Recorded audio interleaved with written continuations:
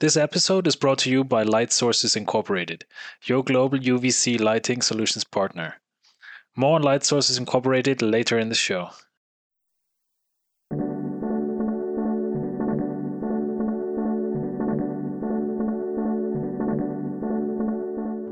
Hello, everyone. Good morning, good afternoon, and good evening, and welcome to the Wavelength Podcast, the podcast where we talk about worldwide news, latest technology, and all things relating to UV and how it can be used to better our world. I'm your co-host, Molly McManus. I'm the Client Solutions Director at Intuitech Technologies, as well as the co-chair of the IUVA Young Professionals Committee. And I'm actually joined today by my fellow co-chair, Dan Spicer. Dan, say hi. Hey, Molly. Hi, Dan. Dan is the Sales and Marketing Director at LightSource, so we're very happy to have him with us today. All right, Dan, what's going on today? Great, thanks, Molly. So this episode of Wavelength Podcast, we'll be talking to Dr. Tatiana Koutchma, who is a research scientist with Agriculture and Agri-Food Canada, where her areas of focus of research are on emerging food processing technologies, and she has extensively studied ultraviolet light and how it can be used to extend food shelf life, improve food quality, and enhance food safety. She's advised national and international governments, as well as corporate stakeholders, on how and where ultraviolet light technology can be used and deployed in agricultural applications. With that, I want to thank you, Dr. Koutchma, for coming onto the show and being our guest.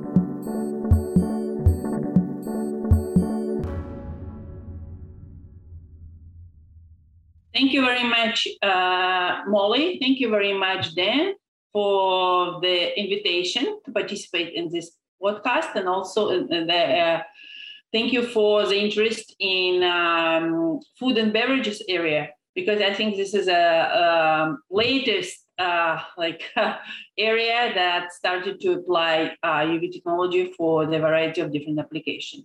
Thank you very much. So I'm excited and Perfect. Yeah. I had kind of a brief introduction about your background. Do you want to give a bit more elaboration on your research interests and background for us before we get into the questions?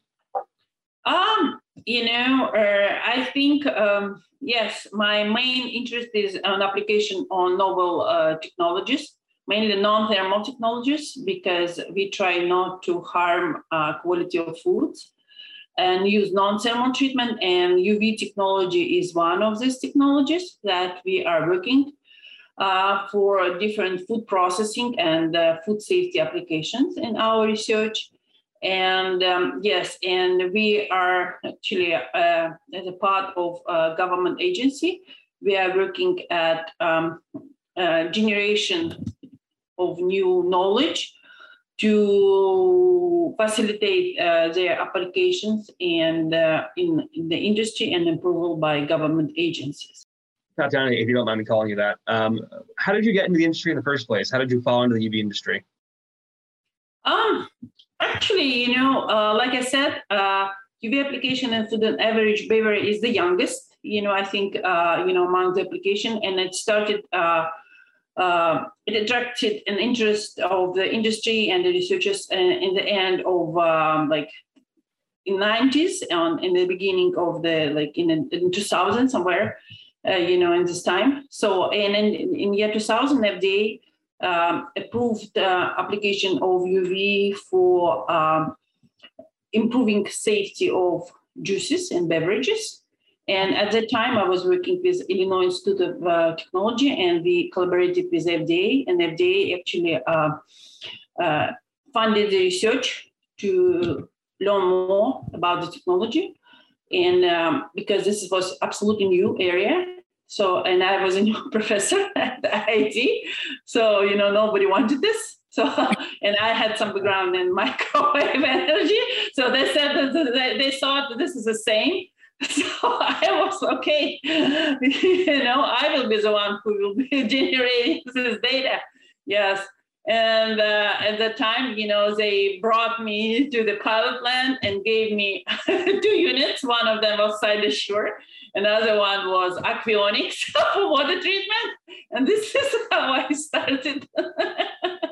So you basically took over things that no one else thought were worthwhile looking into. but obviously it's panned out pretty well for you, hasn't it? Yes. So Excellent. yeah.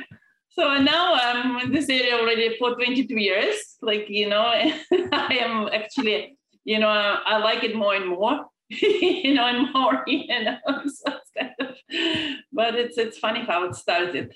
So thank you, FDA. That's it. Yeah. Very nice.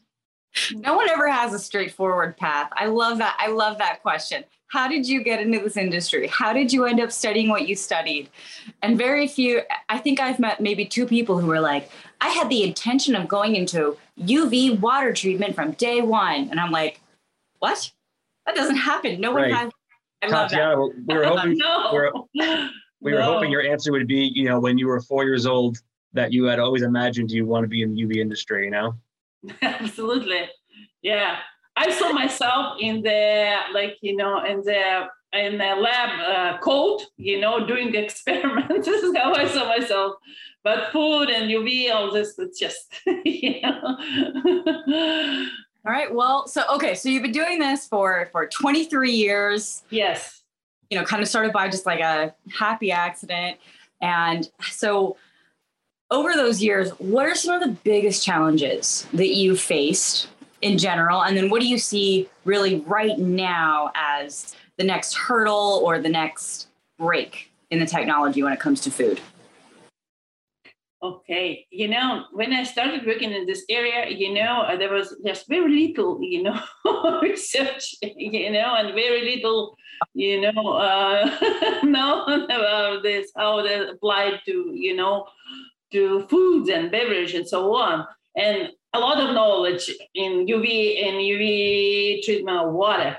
So, so how to measure, what is the dose and so on. So we started learning, and then we found, okay, there is a big difference, between food and, and water treatment and air treatment. Yes, it's a huge, big difference, because in water treatment, despite of this UV transparency, in water treatment, there is no issue of quality. There is no issue of shelf life. There is no issue of nutrients. There is no issue of sensory acceptance.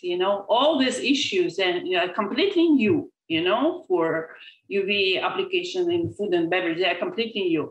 So, so we had to address, okay, what is the optimal dose for any food or beverage treatment that will kill your pathogenic organisms? Yes, so it's a product is safe.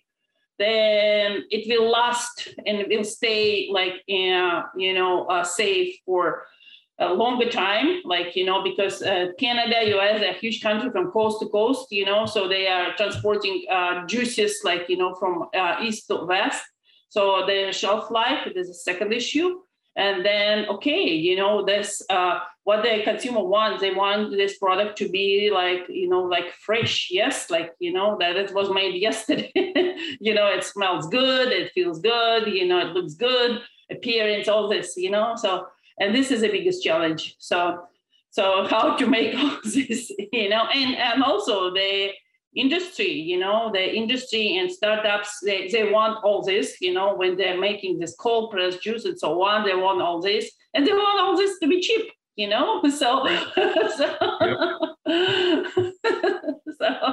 okay.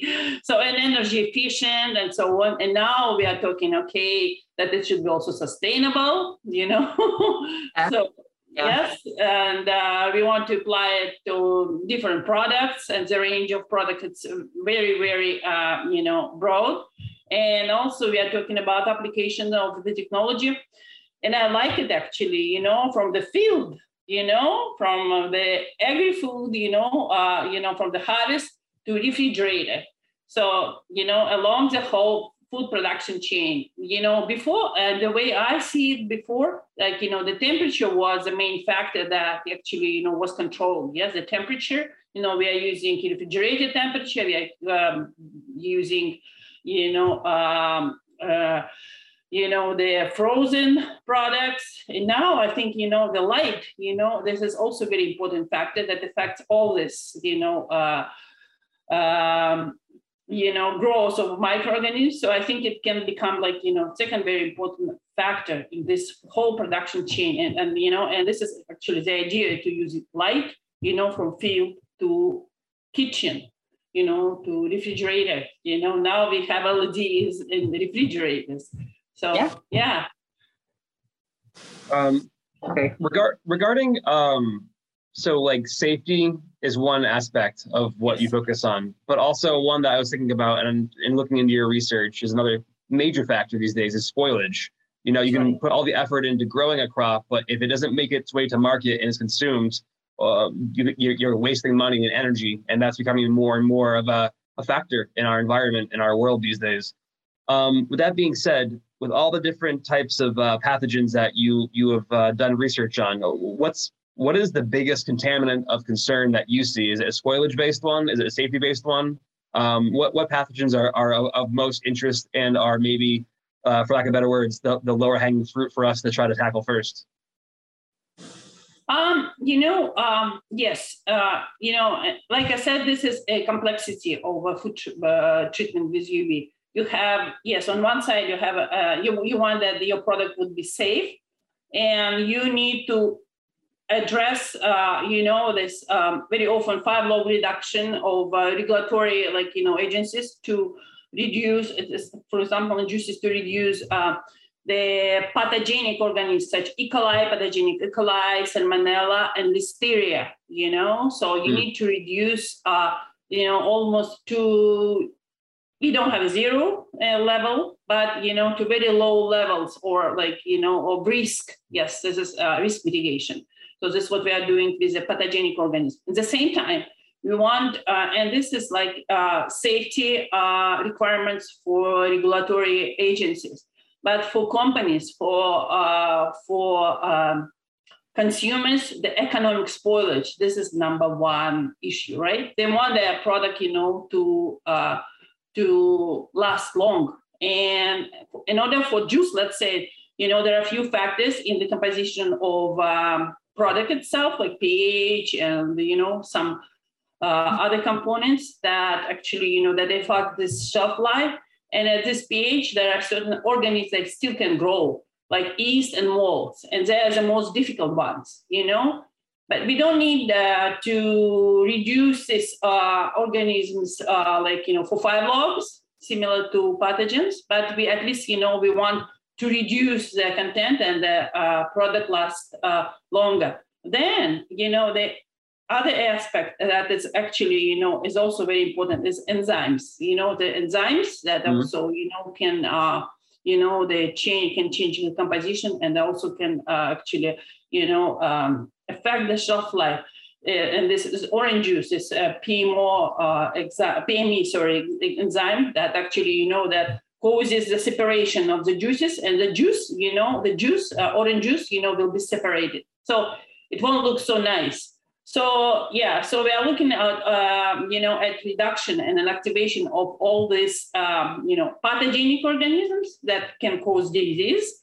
The organism like yeast, molds, and lactobacillus, they can cause spoilage, and enzymes. So all this, can cause the effect of the shelf life, the microbiological and chemical, both.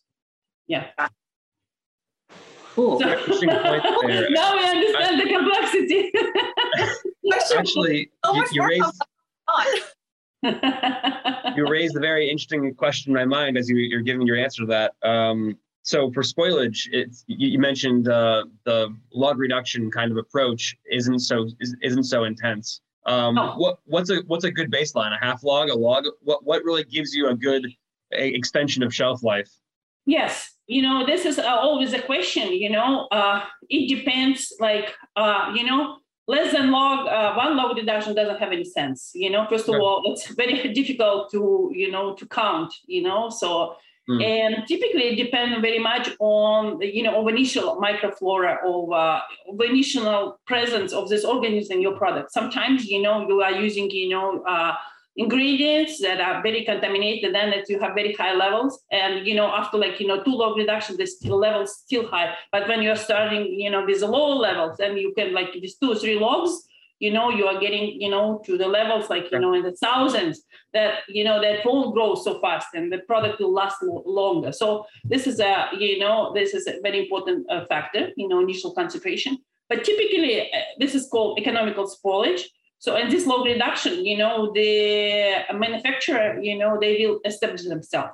They know, okay, this is our initial levels, and we would like to have this one, that with this levels, it will last, let's say 1 month. Then, then they try to, to achieve, this 2 or 3 log reductions. But the thing is like, the dose that we are using for like, for 5 log reduction for pathogens, typically they can reduce spoilage organisms for 2 or 3, log reduction because they're more resistant, So this is what we are considering. We are looking at this as, I'm a process engineer. I'm engineer, so we are looking at the design the process. Okay, to achieve, you have a dose for 1 log reduction of this organism of concern, and this is for 1 log reduction, and then okay, this is the doses that you need to deliver in order to achieve, this kind of objective, your safety objective, your shelf life objective, your quality objective, and then you kind of, optimizing your. Great. I don't know if I'm clear enough. No, it sounds like for spoilage, a good target is 2 to 3 log, but for food safety, 5 log is kind of the gold standard. Yes, it's and when you ask, don't ask me why, because like no, there is no answer why, So because I ask like FDA, people, regulators, why 5 log, it's like I don't know, it's there is no, it's just to be safe enough. I don't know, so. I don't know the accurate. I don't have an accurate answer for this question, and I asked it many times, and I didn't receive it. So yeah, it's because the rules are the rules. That's their answer. The rules right? is the rule. This is it. Yes. Yeah. But why? Well, we don't answer that. No. Yeah, Molly. All right. So. Okay, so now we do have at least some rules to go off of. So where is UV being used in food industry right now? Are there any widespread applications? There is a widespread interest. I can say for sure. But applications, there are some applications, but not widespread applications. The one application that I'm aware is treatment of cold pressed juices or beverages to achieve this 5 log reduction and extend shelf life. This is where it's used. Then I know that it's used in some products with high proteins content and where heat can damages proteins, like, plasma, blood plasma products, things like that, or protein-based products, yes, or ingredients, these are also, application. But I think, the most widespread application is the sugar solutions, for these beverages. Sugar, and I don't know, what is a regulatory base for these applications, but if, there are a lot of applications of UV for sucrose, fructose, treatment and so on, again, for shelf life, extension. And and it's used as an ingredient when it's added to Coke or, Pepsi, and it's less contaminated. And it's, of course, whatever is left, won't survive, for the long time. So yeah, this is like, I think that's this is used for decades already, for these applications. And because of these sugar solutions, they're quite transparent for UV, but they're very, very viscous, thick, yes, So, but I think this is like, the most spread applications in the industry, So yeah, then for water treatment as an ingredient in dairy industry, and also the water, when water is used as ingredients, for the beverages and other applications and so on. So yes, it's also, used for processed water applications, and of course, for food facilities, itself. I know about the application of pulse light, to clean the rubber boots in a food facility. Yeah. Yes. Yes.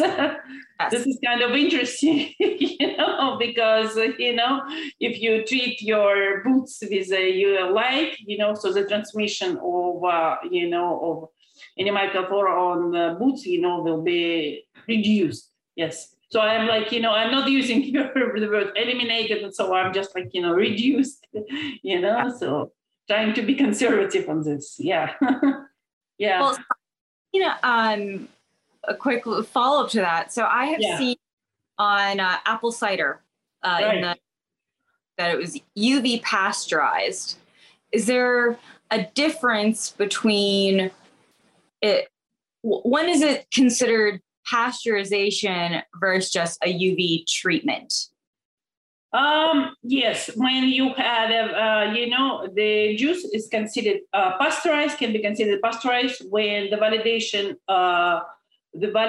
study confirmed that the 5-log reduction is achieved and demonstrated for the most resistant pathogen of concern. And this can be Listeria, this can be E. coli 01157 or Salmonella. Typically, very often it's cocktail of this. So when the company, demonstrates, is able to demonstrate this, 5-log reduction, then they can can put it as pasteurized for apple cider. And actually, yes, this is like, in the eastern US, yes, in Canada, UV for apple cider is used also, very broadly. Yeah. Oh, very cool. Yeah. What would you say right now would be the phase of the integration, diffusion of youth technology and food and beverage? Is it kind of early? Is it middle? Is it late stage, in your opinion?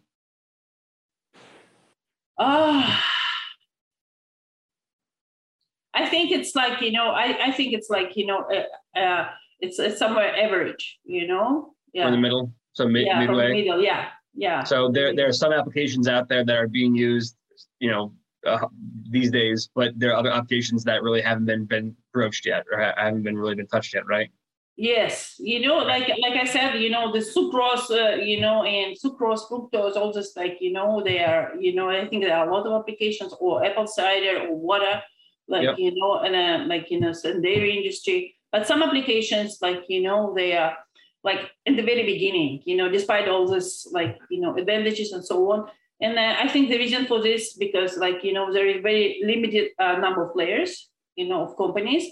And because of food applications, they're very different, and this capacity requirements are very different. So the one machine, can't just like meet all the requirements. Right.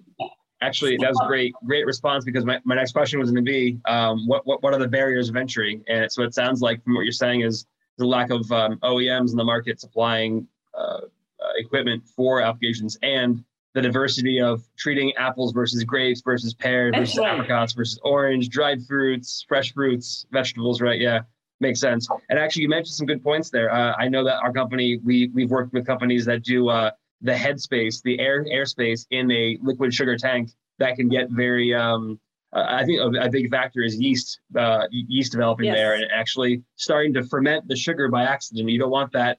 You don't want alcohol entering your Pepsi bottling plant or Coca-Cola bottling plant, right?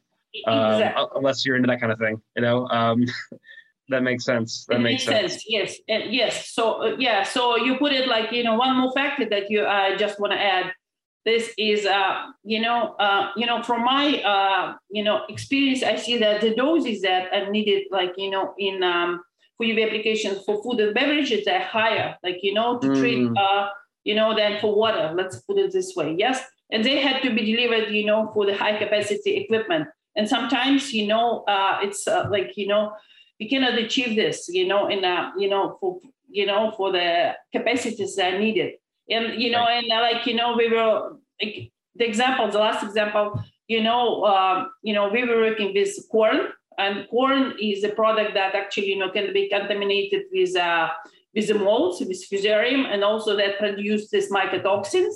And they have huge volumes of corn, So to delay the growth of molds and to reduce contaminations by mycotoxins, we use UV. But for this, we need to have very powerful lab that will deliver this high dose in very short period of time, So that's why, we are using, and sometimes we just cannot use, low pressure mercury lamp because it's continuous and it requires a long time to deliver the dose. But pulse treatment, yes, it can do it. But efficacy of pulse, it's much, lamp is much lower compared to UV. So, yeah.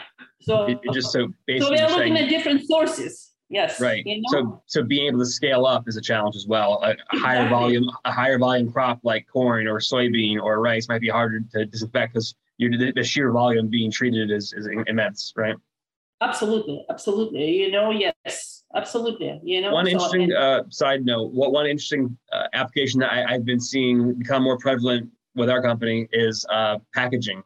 Actually, not the actual produce itself, the harvest, but actually the packaging as being a source point for contamination. Can you comment on that at all? Exactly.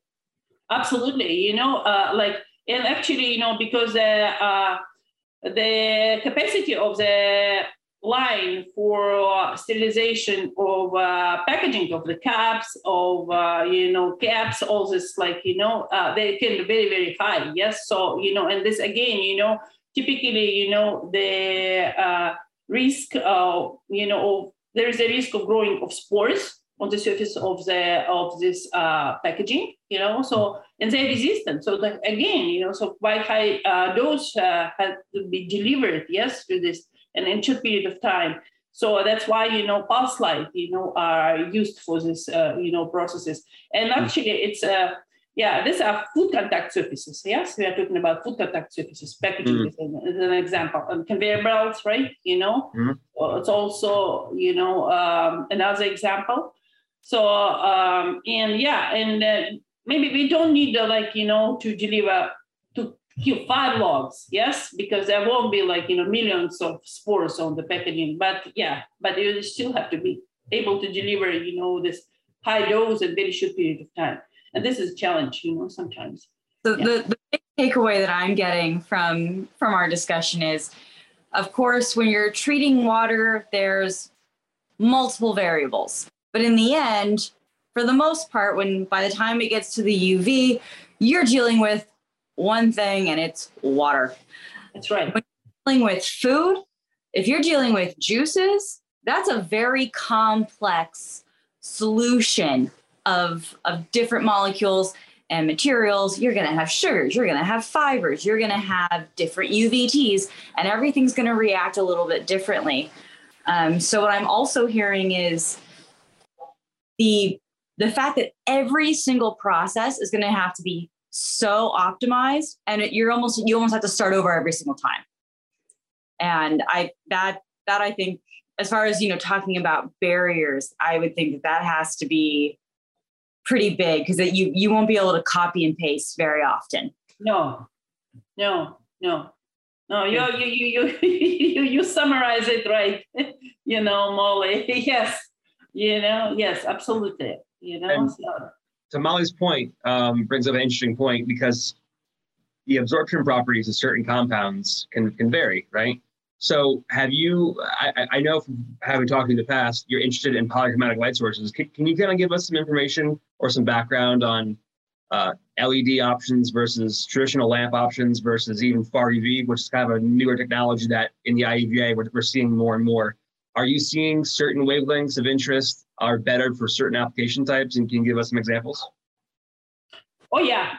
This is actually, this is what we are trying, to do right now. We are working at comparison, different wavelengths, and we are lucky enough, that, because of we with some funding, we can get some equipment, some unique equipment at different wavelengths. And right now we have 222, far UV. source. We have 253, yes. We have 265 LEDs. We have 275 and 280. Yes, we have the whole range. Yes, and we have eczema lamps. We have low pressure lamp. We have LEDs at different wavelengths. And also, we're working with a company in California. They are actually, they are working at pulse light, with the 4 peaks in UVC range, not like, the whole UV, like the infrared, but only UVC. So then we have and we are comparing this, with the one using the same solution, using the same microorganism, and we have this different wavelength. And this is amazing, when you have looking at this, different wavelengths, and, and this is the difference, between these wavelengths, 275 versus, 222. 222 is the most effective. But then we have the pulse light, when we are combining this 4, then it's even better, So this is amazing. But, we were talking with Molly, that's one compound, some compounds can absorb UV better, yes, than, and, instead of going to, photon of light, instead of killing microorganisms, they will be absorbed by this compound. And such compound is, ascorbic acid, vitamin C, because it absorbs UV at around 250. So 224, this is the wavelength that, it's not for vitamin C, it absorbs and it's reduced, yes? So what we did actually, we did very interesting research, and we are, working at, we're just, submitting it. We compared 222 to 225 and 275 in, an ascorbic acid solution, vitamin C. And it's appeared that actually, 255, it absorbs, so much, this vitamin C that it doesn't go through this solution. But 275, was, the activation of a colloid in 275 was much more effective. So we go, wow, so and vitamin C is not destroyed. So this is where actually I see a huge benefit, of UV for food application. I think this is great, when we try to avoid, this wavelength that can potentially destroy, this, components that actually, the nutrients, yes, that we need in our food. Yeah. So, and this is just it gives us a lot of flexibility.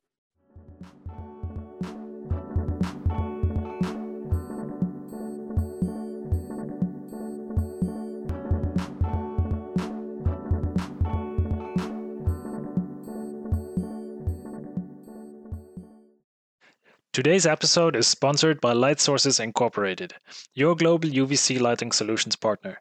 With over 38 years of lamp manufacturing experience, Light Sources is a key partner and supplier of germicidal UVC lamps to hundreds of OEMs globally.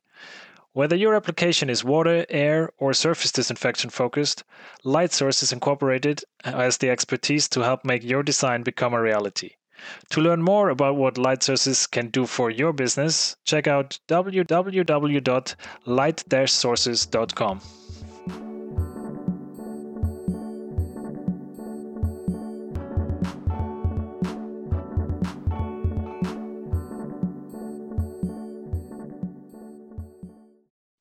So in the future, every application will not only have an optimized process, but a specific wavelength that makes the most sense as well. Oh, that's exciting.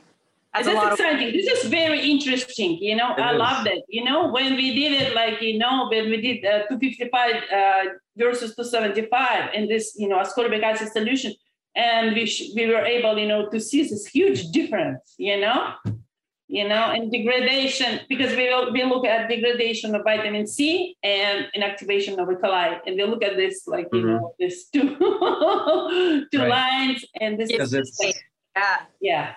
That's awesome. For water applications or air applications, not always the case, but normally more UV the better. What's the risk? Yes. Just pump more UV into the system, and all your problems go away. With food, it's kind of a diminishing yield there. Actually doing damage to nutritional value of the juice or the food, right? And actually, Exactly.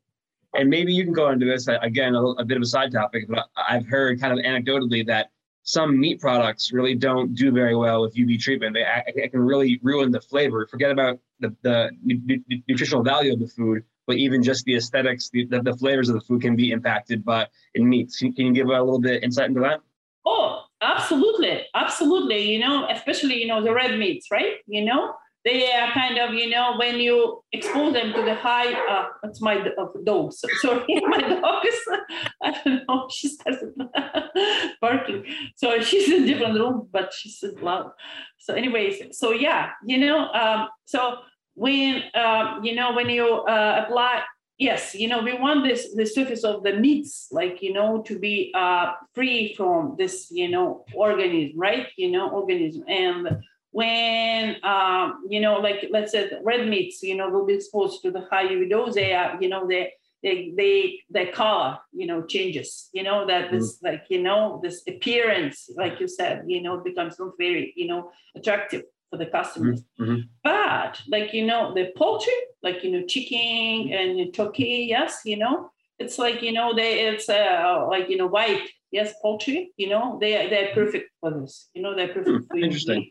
and also pork, yes, pork. It's Okay. not like, yeah. So the chemistry, the product, the composition and lipids content also, smell because of the, of the oxidation, lipid oxidation also, can be not very, pleasant sometimes. So again, so this is, but again, I'm thinking that probably, it was also to try, different wavelengths and to find the one that won't cause us, like, and the least, this oxidation. We didn't look at meats. We were looking like, we were looking at like only at juices, and because of kind of, the projects that they had. But yes, but I think it's, this will be very interesting also to look at, different wavelengths and how they can change the appearance of different meats, so it's also, it's a possibility. It's very interesting, You're saying that white meats such as pork and chicken and turkey are less susceptible to degradation of the aesthetics and the smell and the taste, yes, as opposed to red meat. Color, this, yeah. Interesting, very interesting. Yeah. Yes. Well, okay, so that sounds like there's only, a few different billion applications that you could look for your area of study, but where do you see it going in the future? What are some projects you'd really like to work on? I think, we are like, we are at the point where we have a project that I really like it. Dan, he actually, his company, they're supplying different sources. And we finally, got the UV conveyor unit where we can, use different UV sources. Like, we have a pulse lamp, we have LEDs, we have a medium pressure lamp, and we have low pressure lamp at one, like, and one conveyor. So they're interchangeable, right? So because when we are looking at different research, yes, they're all different, system and so on. There is no comparison, there is no comparison that's done, with one product, with one system and so on. And I think, finally we are there, it took us like, 2 years. So this is now it's 30 years already, but we are close, so, and I'm excited about this, because we have enough, like, we have this batch systems and we have a pilot, system where we can use different sources.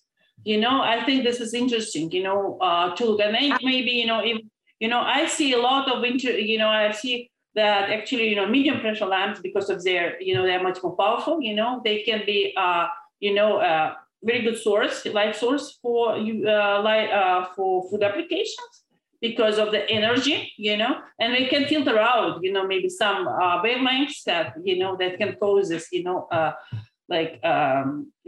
undesirable changes of quality. Let's put it this way. Yeah. So yeah. I think this is like, yes, we have these different sources. I think this is like, this is where we need to optimize, to open our mind. Yes. Oh, that's so cool. That's so Yeah, cool. it's interesting. Absolutely. I like that you like it.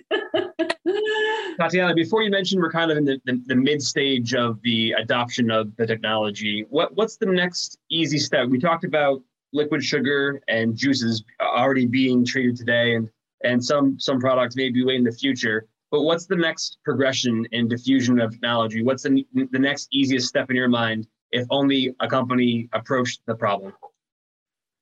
I think, what we are, with the kind of the industry is missing right now is, first of all, clearly, clearly outlined and develop validation guidelines, So, and this kind of, how to validate the system.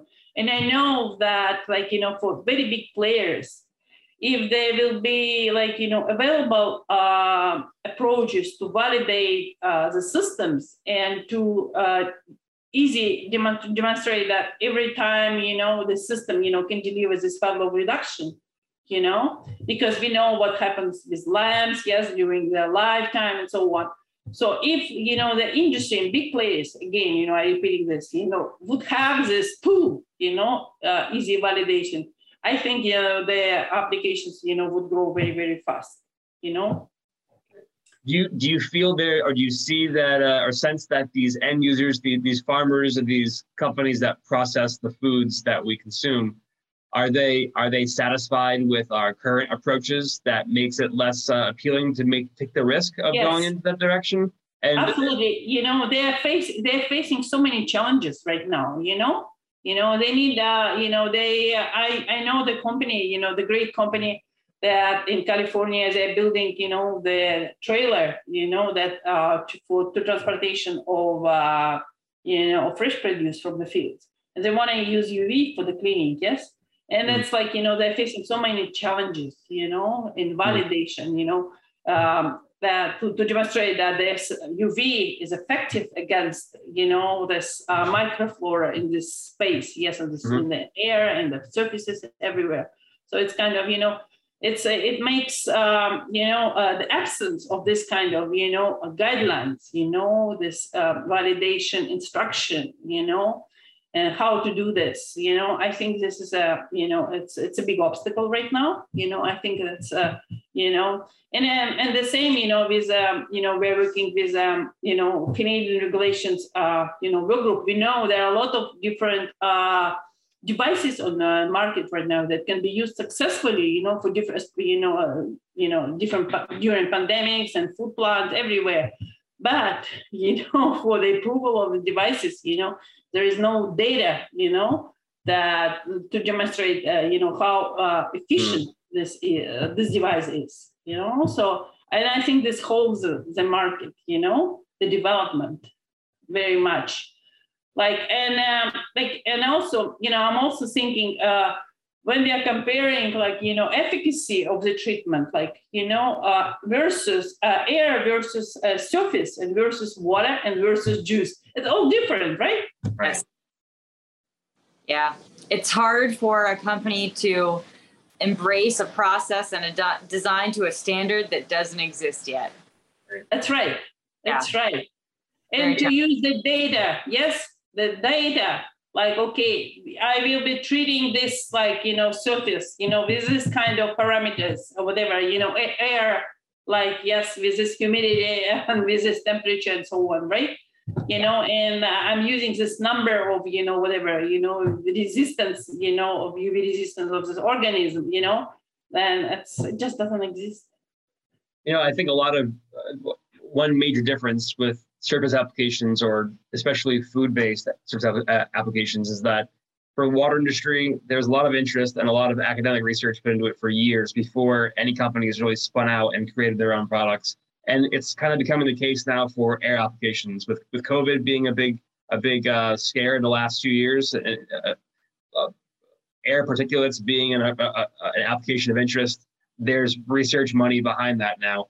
I really wonder if for food safety, food security, spoilage for that matter, if money coming through academia or even quasi-public institutions, kind of like the ones that you work with in Canada, are need to kind of be the frontier pioneers of technology before corporations get involved. Do you agree with that or disagree with that? Yes, absolutely. You're right there. Yes.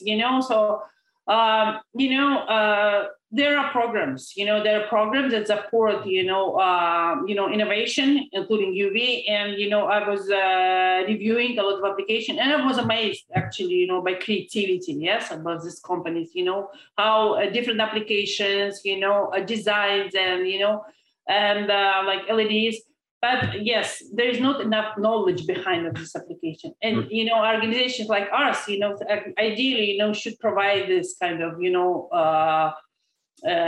knowledge for them. Yes, how to do this, this is like, this is how to determine your efficacy. This is how to conduct the validation. This is how to, to get your unit approved. Yes, and it's safe.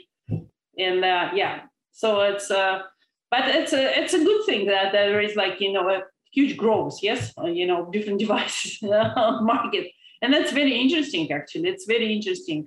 And, but, this like, new sources, LEDs, eczema lamps, right? The pulse lamps, they're all different. Efficacy is different, the wavelength is different. So this action spectrum of, is different. So, we need to know more. We need to learn more. Yes, so it's it's and also we are talking mainly about like microbiological efficacy, but similar to water treatment, UV is efficient against chemical compounds, mycotoxins, the big one, yes, pesticides, yes, right, true, yeah. It's actually kind of funny you mention that, because I feel like in the water industry for a long time, it was biologicals. Yes. Okay, that's been addressed for the most part. Now let's talk about chemical contaminants. It's the next progression in true purity of a source of water or food, right? That's right. It's right. And I think what I also like, this. Possibility of combining UV, like, with oxidizers, yes, advanced oxidation process, this, and other, combining this different wavelength. I think this is like, can be used for this, chemical, whatever, for this chemicals related applications, because they can be much more efficient, actually, and so there are ways, how to address this too. Yeah. Well, we've got a few more minutes here, and I think, Molly, one question I always have to ask, and I'm sure you have one more question too, is for our young professionals. So we're part of the young professionals group, and we have these events called Ask Me Anything. And one question we always try to ask is, do you have any advice for someone who is a young professional or someone in academia just getting in industry, any advice for their career or for their life in general? I have a very simple advice, that they would have co-op in our facility, because we have co-op students opportunity in our facility. We are hiring the students, for 8 months or like, and they have always great experience, with us, they're learning so much, and they kind of, when somebody, in the stage of like, searching, and when they come to the lab, and they have flexibility, and they can play with, they learn what science is, so many of them, they just stay there. And I'm so like, I like it so much. And I like this, students, engineering students, they're from nanotechnology, from different areas. They come, and when they kind of, start working with this area, and there are so many like issues, like, the physics, yes, there's microbiology, there's chemistry, there are a lot of engineering, of course, science experiments, So 8 months, everybody like, it changes their life, completely, with this, kind of experience. A lot of different disciplines can really be involved. It is quite the cross section. Yes, absolutely. And I kind of like it, this is, this is complex. Yeah. Yeah. But this is also interesting. Yeah. So this is, so my advice, it would be like, food science, maybe it's not very prestigious, like, food engineering, profession. But I think, when you start working on this, especially in science and research, I think it's a lot of opportunities. It's a very interesting area, so. Right. So Good. it is. Well, do you have any more questions before we wrap up here? Yes. So I just have one last one. So, if we have listeners that want to learn more about your research, where do they go? And I'm right, I believe that you've written a book as well.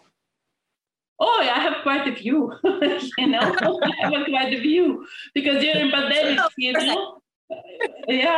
pandemics, you want to be like, mentally healthy. So it's better to think about like, something creative. So I wrote like, second edition of my UV light applications for food and beverages. So I made it like, I wrote it as a second edition.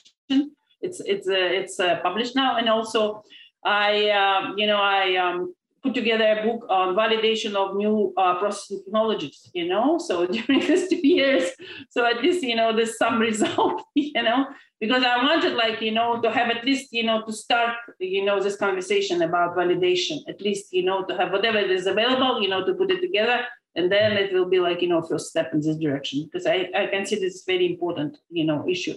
Also, I have LEDs here. It's my book. Yeah, this is UV. Yeah, book. So I don't have a hard no big copy deal. validation book. Yeah. No big deal. I just have all the books that I've written. Here's mine.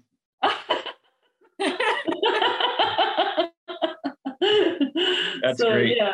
We have to do, Molly, we have to do a promotional thing for the podcast. We'll have a signed copy of one of your books. And for everyone who likes and comments and shares on the podcast is in the running to win a signed copy of one of Dr. Koutchma's books.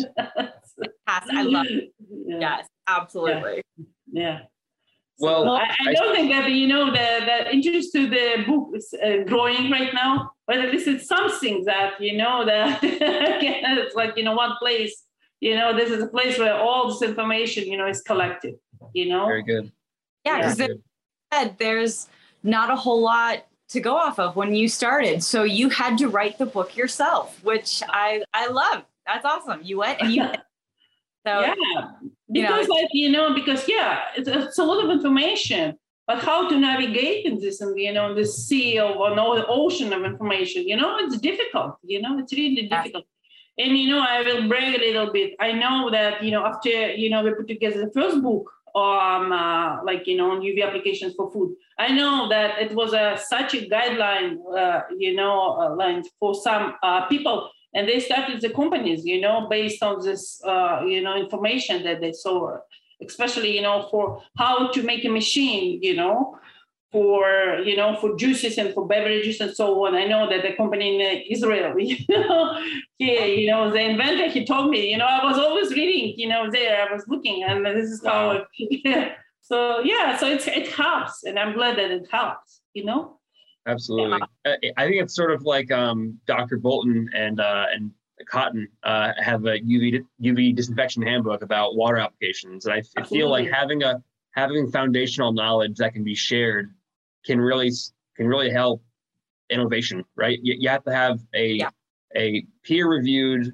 well-respected foundational understanding of a technology for companies to be created out of that, right?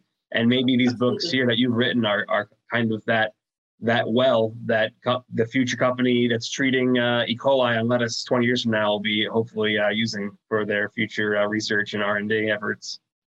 Yeah, and I don't regret about my time, during 2 years during pandemic at home. So it's also the result. There it is. I do something. Very good. Well, thank you so much for your time today. It's always a pleasure to speak with you, and this has, continued the streak. So thank you so much for. Oh, you're very welcome. It's thank you very much for your thoughtful questions, because they made me think even more, every time when you're talking, you kind of validate your thoughts, right? Exactly. Yeah. All right, everyone, that's it for today. Thank you all for joining in and learning from Dr. Tatiana Koutchma with us. If you want to learn anything else about her work, honestly, Google her. She has written multiple books, read up on them. She's been published multiple times.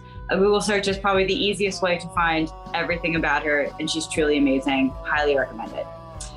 So that's the Wavelength Podcast. This comes to you from the IUVA, or the International Ultraviolet Association. The show is produced by Donna Pozzi and Sakita Niru. Nathan Moore does our sound design, and our music is by Justin Dossett and Stephanie Gora of the band Almost Lovers. I'm Molly McManus. I'm Dan Spicer.